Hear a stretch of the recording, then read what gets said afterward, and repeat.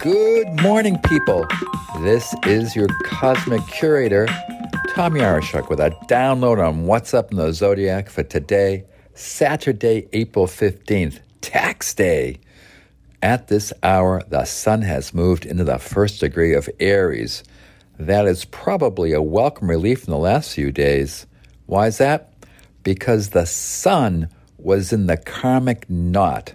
The ancient sages, or rishis as they were known, noted that the last degree of the sun crossing from a water sign to a fire sign was a sorrowful degree, when not so great things happen.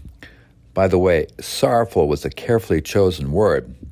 The sun is our vitality, energy, urgency, and agency, our higher self closely aligned with one's access to the divine.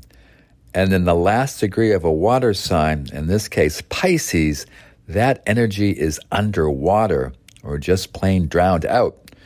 It only lasts a few days, so hopefully you are past any sorrows you may have experienced. The Pisces sun is now in the rear view, and the sun is in Aries and getting traction to express its energies full on. The sun is powerful in the cardinal action-oriented sign of Aries. It's no shrinking violet here. It likes to compete and be a champion at something, whether it's plein air painting or running a marathon. The sun's energy is strong as steel and steady as stone, and so is one's determination, stamina, and power.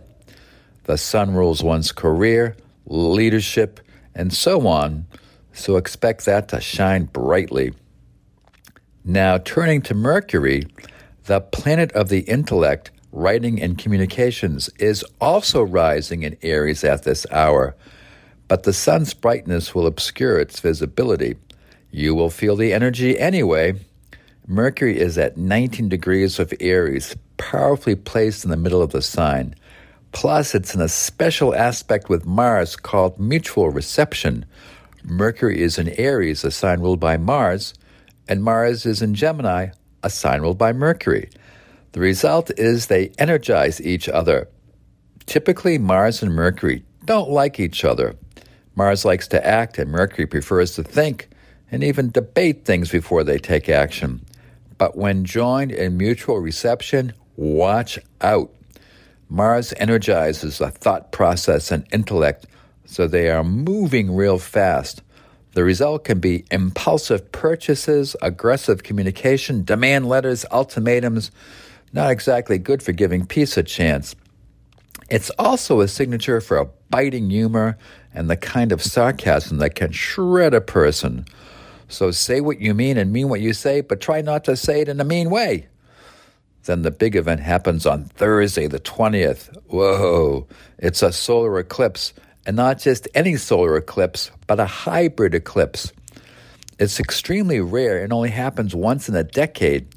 In this hybrid eclipse, it changes its appearance as the moon's shadow moves across the Earth's surface. Now, it's only visible in remote parts of Western Australia, but you will feel it somewhere in your experiences here on the material plane. During a hybrid solar eclipse, the Earth's curvature brings some sections of the eclipse path into the moon's umbra, the darkest part of its shadow, that creates total solar eclipses, while other areas remain outside the umbra, causing its annular eclipse. Kind of confusing, but you have to be in West Australia to see it.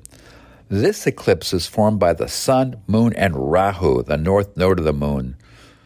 The sign of sidereal Aries will take the hit from 5 to 10 degrees Aries. Human evolution is said to happen one eclipse at a time, so personal transformation is full throttle up. Something ends to allow something to begin. Now Jupiter joins the party.